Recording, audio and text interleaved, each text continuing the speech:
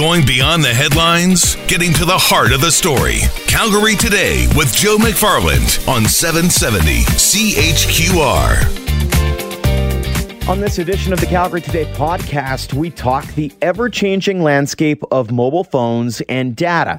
Also, Calgary Police issue a warning about the cost of retail crime, and the Calgary arts community now has a new diversity report to dive more into the demographics they're now working with.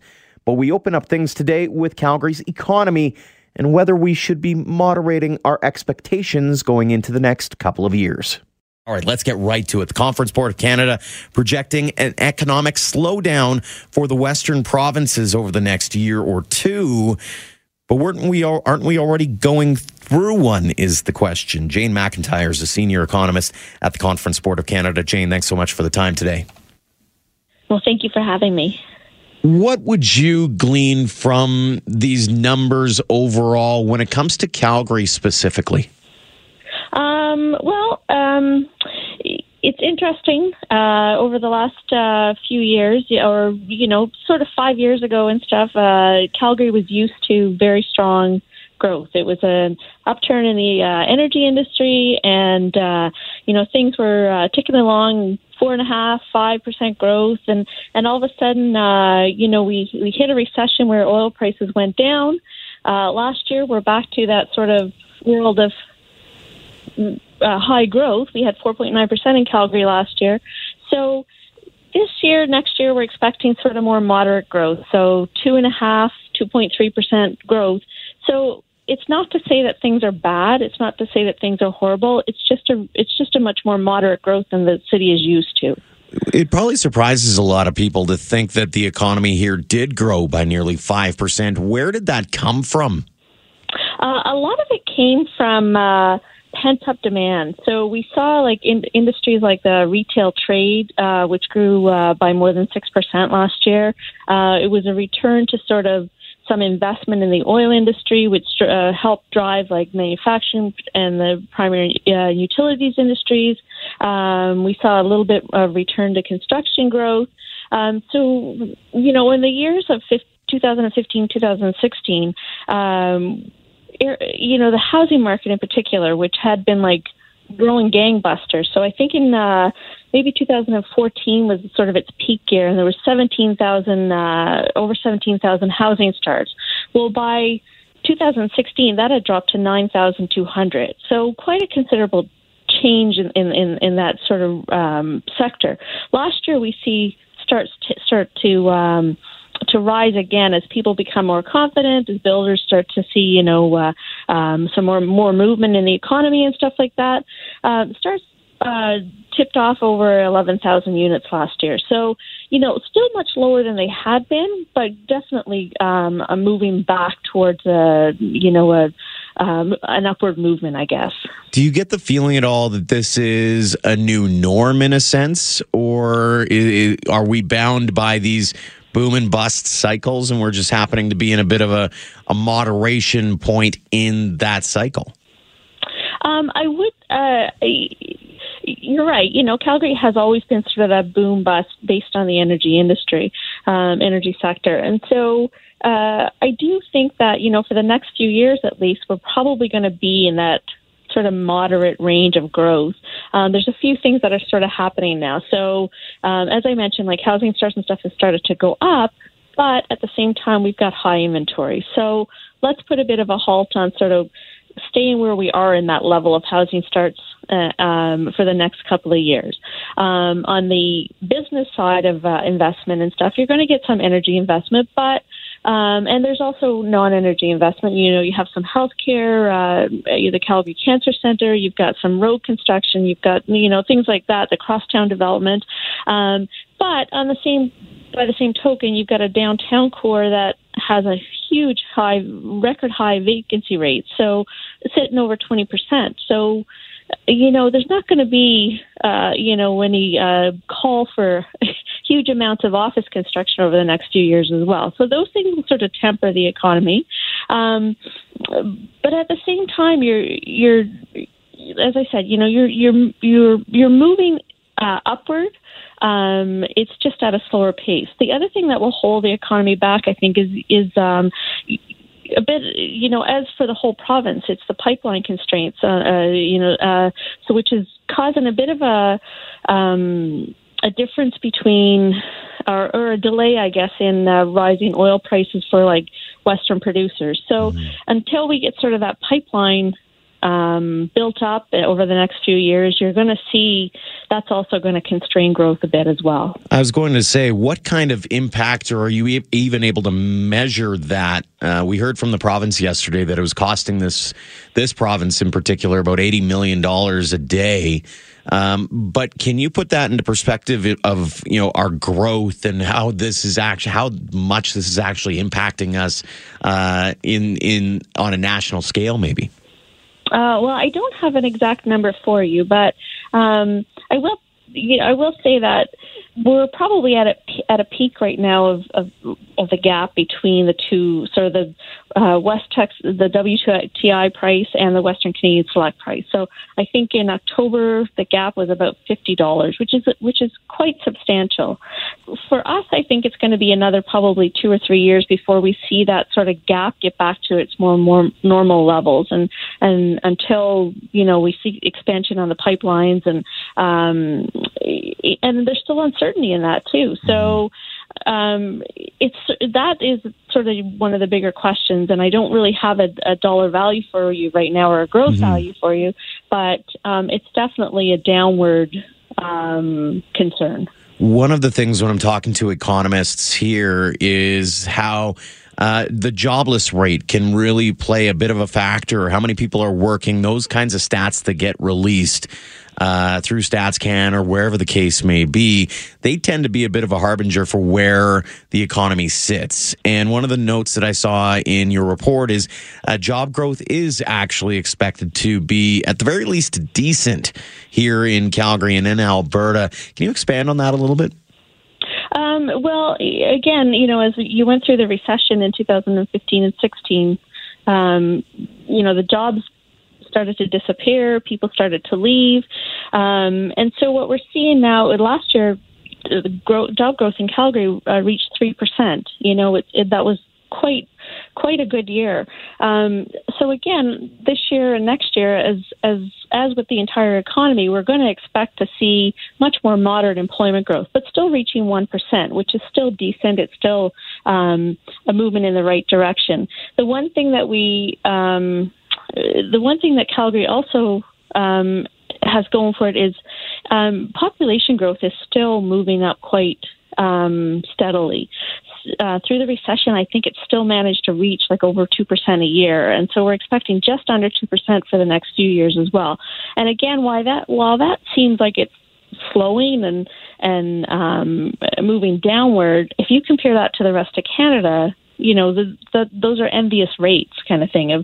So as those people slowly move back into the economy and into helping fill jobs and stuff like that, we're going to see a decline in the unemployment rate over the next couple of years for the region.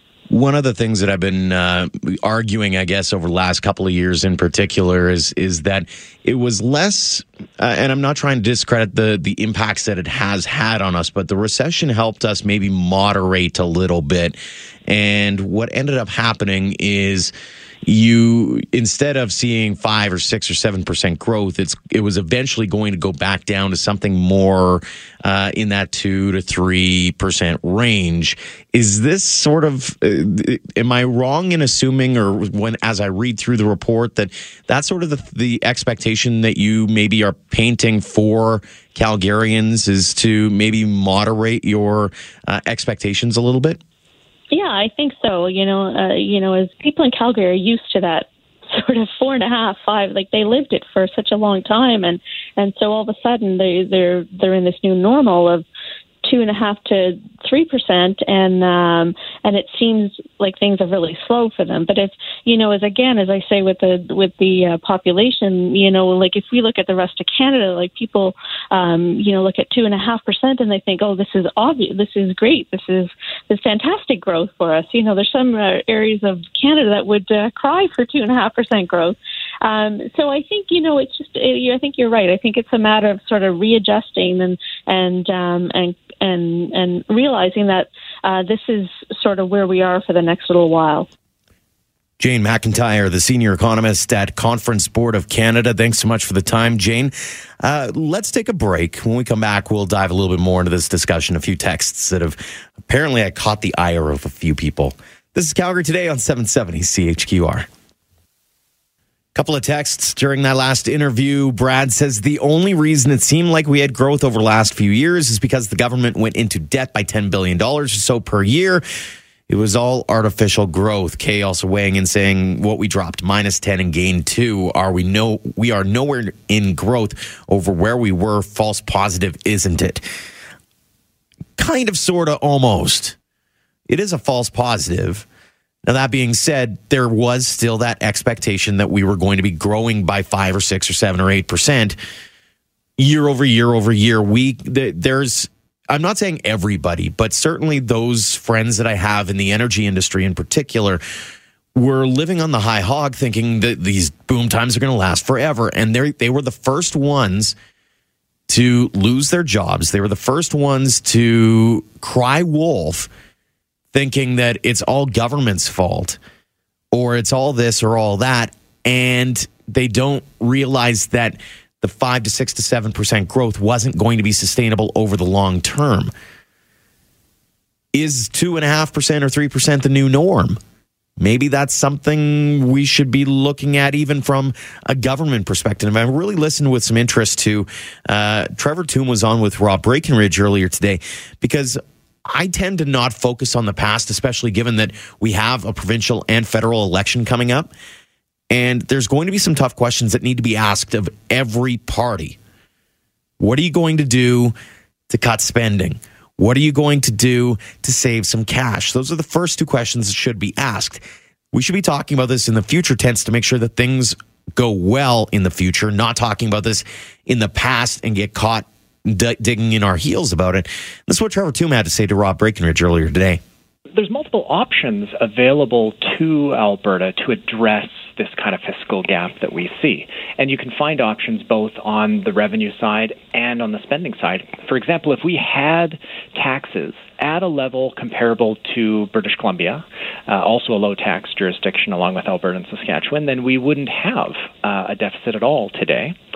Over time, though, the amount of increased revenue to address the full fiscal gap it will need to be even larger than that. But on the spending side, we do have per-person levels of spending in Alberta that exceed any of the other 3 large provinces of BC, Ontario, or Quebec. And so if we spent more in line with those provinces, we also wouldn't have a deficit today. So there are lots of options available to address these long-run challenges, but they're not going anywhere. And the longer that we wait to actually pursue some fiscal adjustment, the bigger and more difficult those adjustments will need to be in the future. Ding, ding, ding, ding, ding. We've got a winner. I couldn't agree more with that sentiment. Realistically, we have to talk about this in terms of the future. What are we going to do to make sure that we are not just sitting there spinning our tires and pushing things off to later? And one of the first things that I found interesting about this morning, hearing about a report into healthcare spending in this country, and shockingly, Alberta leads the way in healthcare spending. How do we fix that problem? Should be question number 1 for taxpayers, for us as Albertans heading into the next election. Lots to digest, I know. We'll talk a lot more about all kinds of different stuff coming up. This is Calgary Today on 770 CHQR. It's a new promotion aimed at taking a bit of a chunk out of the 3 main players in the mobile sphere. Freedom Mobile launching a 100 gigabytes of extra data to new and existing customers, provided they sign up for a 2-year plan with a new handset for $60 a month. To weigh in on this, we bring in from Mobile Syrup a senior editor, Igor Bonifasic. Igor, thanks so much for joining us this afternoon. Thanks for having me, Joe. When you look at the mobile atmosphere, I guess, here in this country, and you have players like Freedom Mobile throwing 100 gigs of data out there for the average consumer, What do you glean from this? Are we starting to maybe see a little bit of a war happening as the companies try to figure out, the best space for themselves? Yeah, so I think it's interesting because this one comes a year after Freedom Mobile unleashed the so-called big gig pricing war. And for those who don't remember, last year, Freedom Mobile was out of the gate with, it was a 10 gigabyte offer for $60 a month. And that kind of changed, at least for a week, the mobile landscape in Canada, because we saw the big three offer similar plans, right? Where if you brought your own device, you could get these 10 gigabytes for, relative to the Canadian market, was extremely reasonable. Some people have plans where they're getting like 1 gigabyte for $90 a month. But relative, to the rest of the world, this was quite a modest plan. And so now we have Freedom Mobile doing this 100 gigabytes of bonus data. And it's important, I think, to just explain it for a bit, which is, most carriers charge overage rates if you go over your data plan. So, for instance, in the case of Rogers and Fido, you pay $100 for 1 extra gigabytes of data a month if you don't buy a top-up before you go over. And so this leads to really outrageous data overage fees. Freedom Mobile, conversely, they just throttle you, at least previously, or outside of this bonus data plan, they throttle you to 3G speeds, which essentially just means your phone, if you're using it to access the internet, it's a lot slower. Here it's at full LTE, so it's faster, and you have 100 gigabytes of bonus data until you leave the company. Now, whether this is going to change the landscape, I don't think so, if only because, by one estimate in 2016, these companies, the big three, that is, they earned something like $1 billion off of overage fees. I think for them, this is really like a Pandora's box that they don't want to open like they did last year. And, I think it's pretty interesting to see, since the big gig came out and, for a week they offered these plans, we haven't really seen that come back, right? And in fact, for Freedom, it kind of bit them in the butt when they offered that plan because they didn't actually come out of that the winner. It was actually Bell who came out on top because, one, they have a network that spans the entire country, is among the fastest, and some say the fastest, and they had the infrastructure in place to take on customers that wanted to switch. So whether the big thing here was had Freedom Mobile offered unlimited data, which is something that is unheard of in Canada, that would have been the tipping point. This is more of a half measure, I would say. It's interesting that way when you mention the fact that, it was a year ago. The memories of the consumer are pretty short at the end of the day. That being said, the consumer is also looking for, as you mentioned, broader coverage. And that's probably the one thing that's getting in the way of maybe putting up a big fight against the big three. Yeah, it's exactly as you say. At the end of the day, Freedom Mobile is not a national carrier. It only operates in Ontario, Alberta, and BC. And, granted, it does have the backing of Shaw, but to get that infrastructure in place is, one, expensive, and then more expensive is the spectrum, which, is what all of this technology is built on. And until, next year, there's going to be another spectrum auction.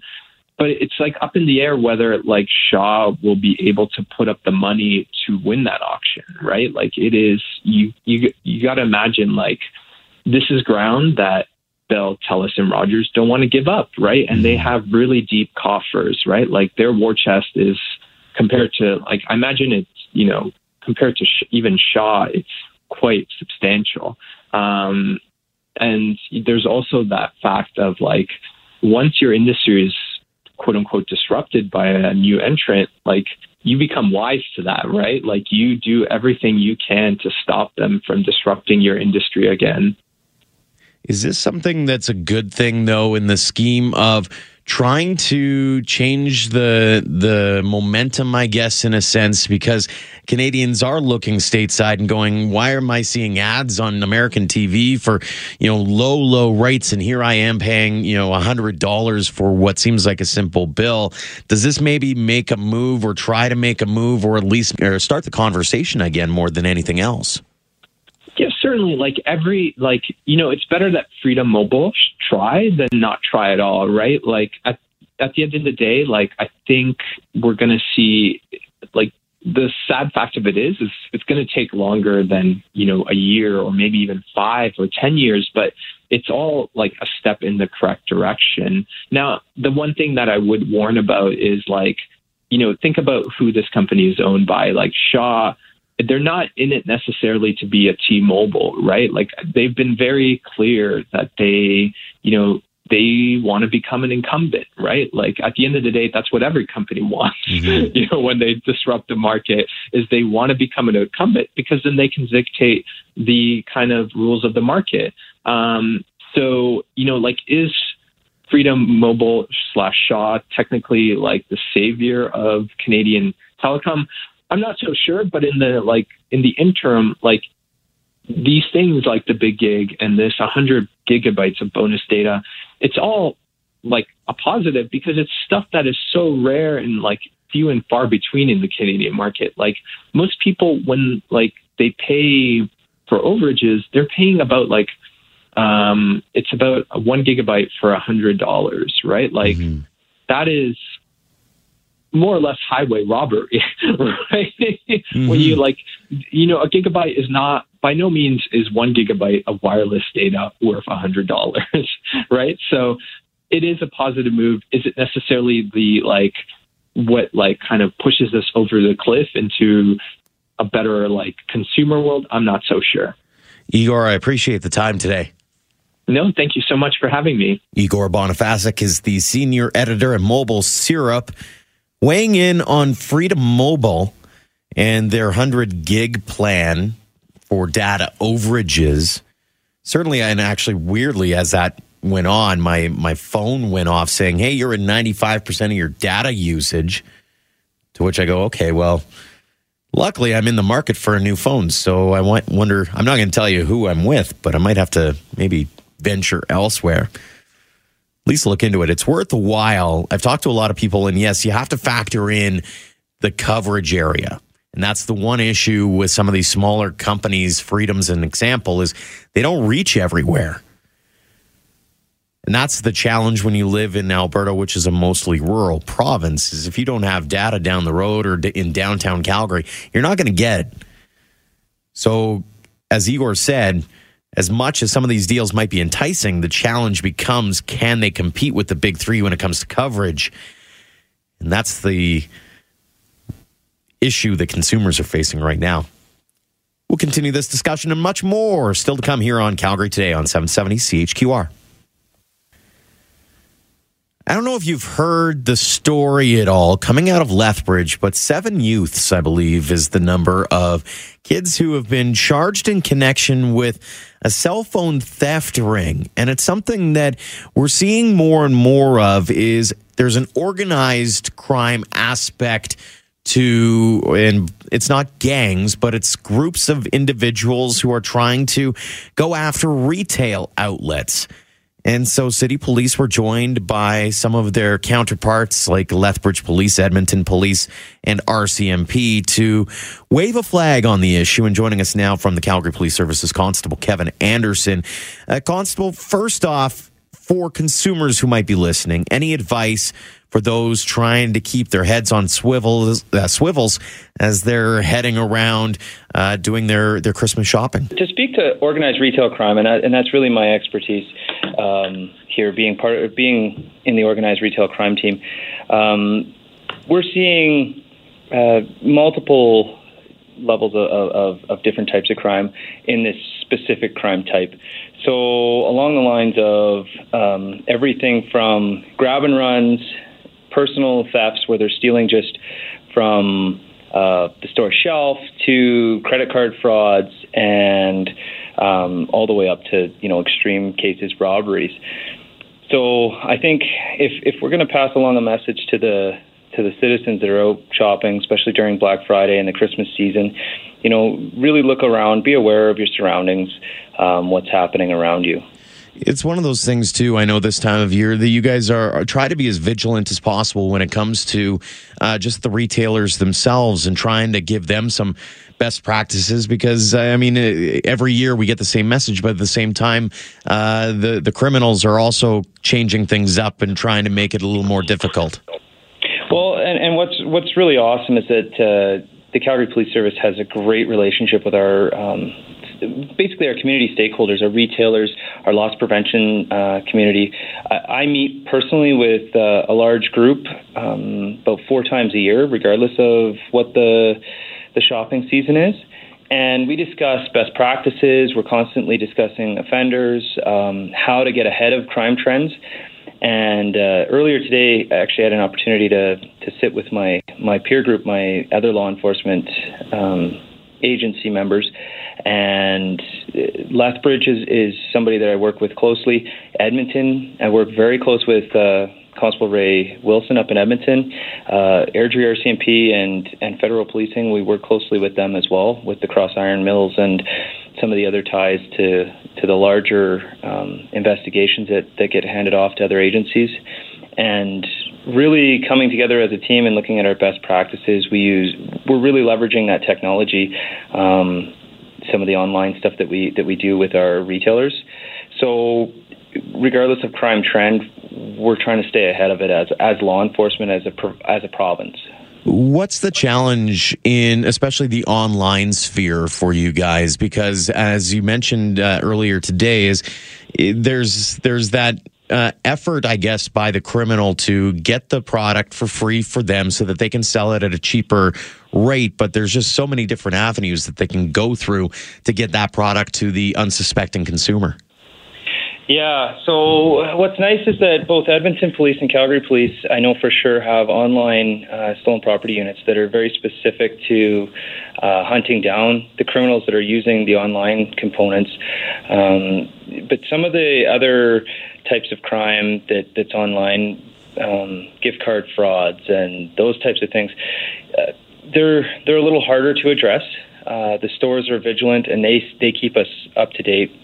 When it comes to heading off some of the other distribution methods of some of the stolen property, we really rely heavily on the consumer and our partner agencies and our stakeholders, really our loss prevention community, to get back to us as well and say, hey, this just doesn't look quite right. And give us that tip and tell us, because we can't be everywhere. It's such a large market online, and sometimes things that look maybe not quite right, we look into it and they are, and other things that are illegitimate really lead into bigger investigations. And our big message today was to the consumer to be vigilant, be aware. If a deal looks too good to be true, it is likely, and you can notify us.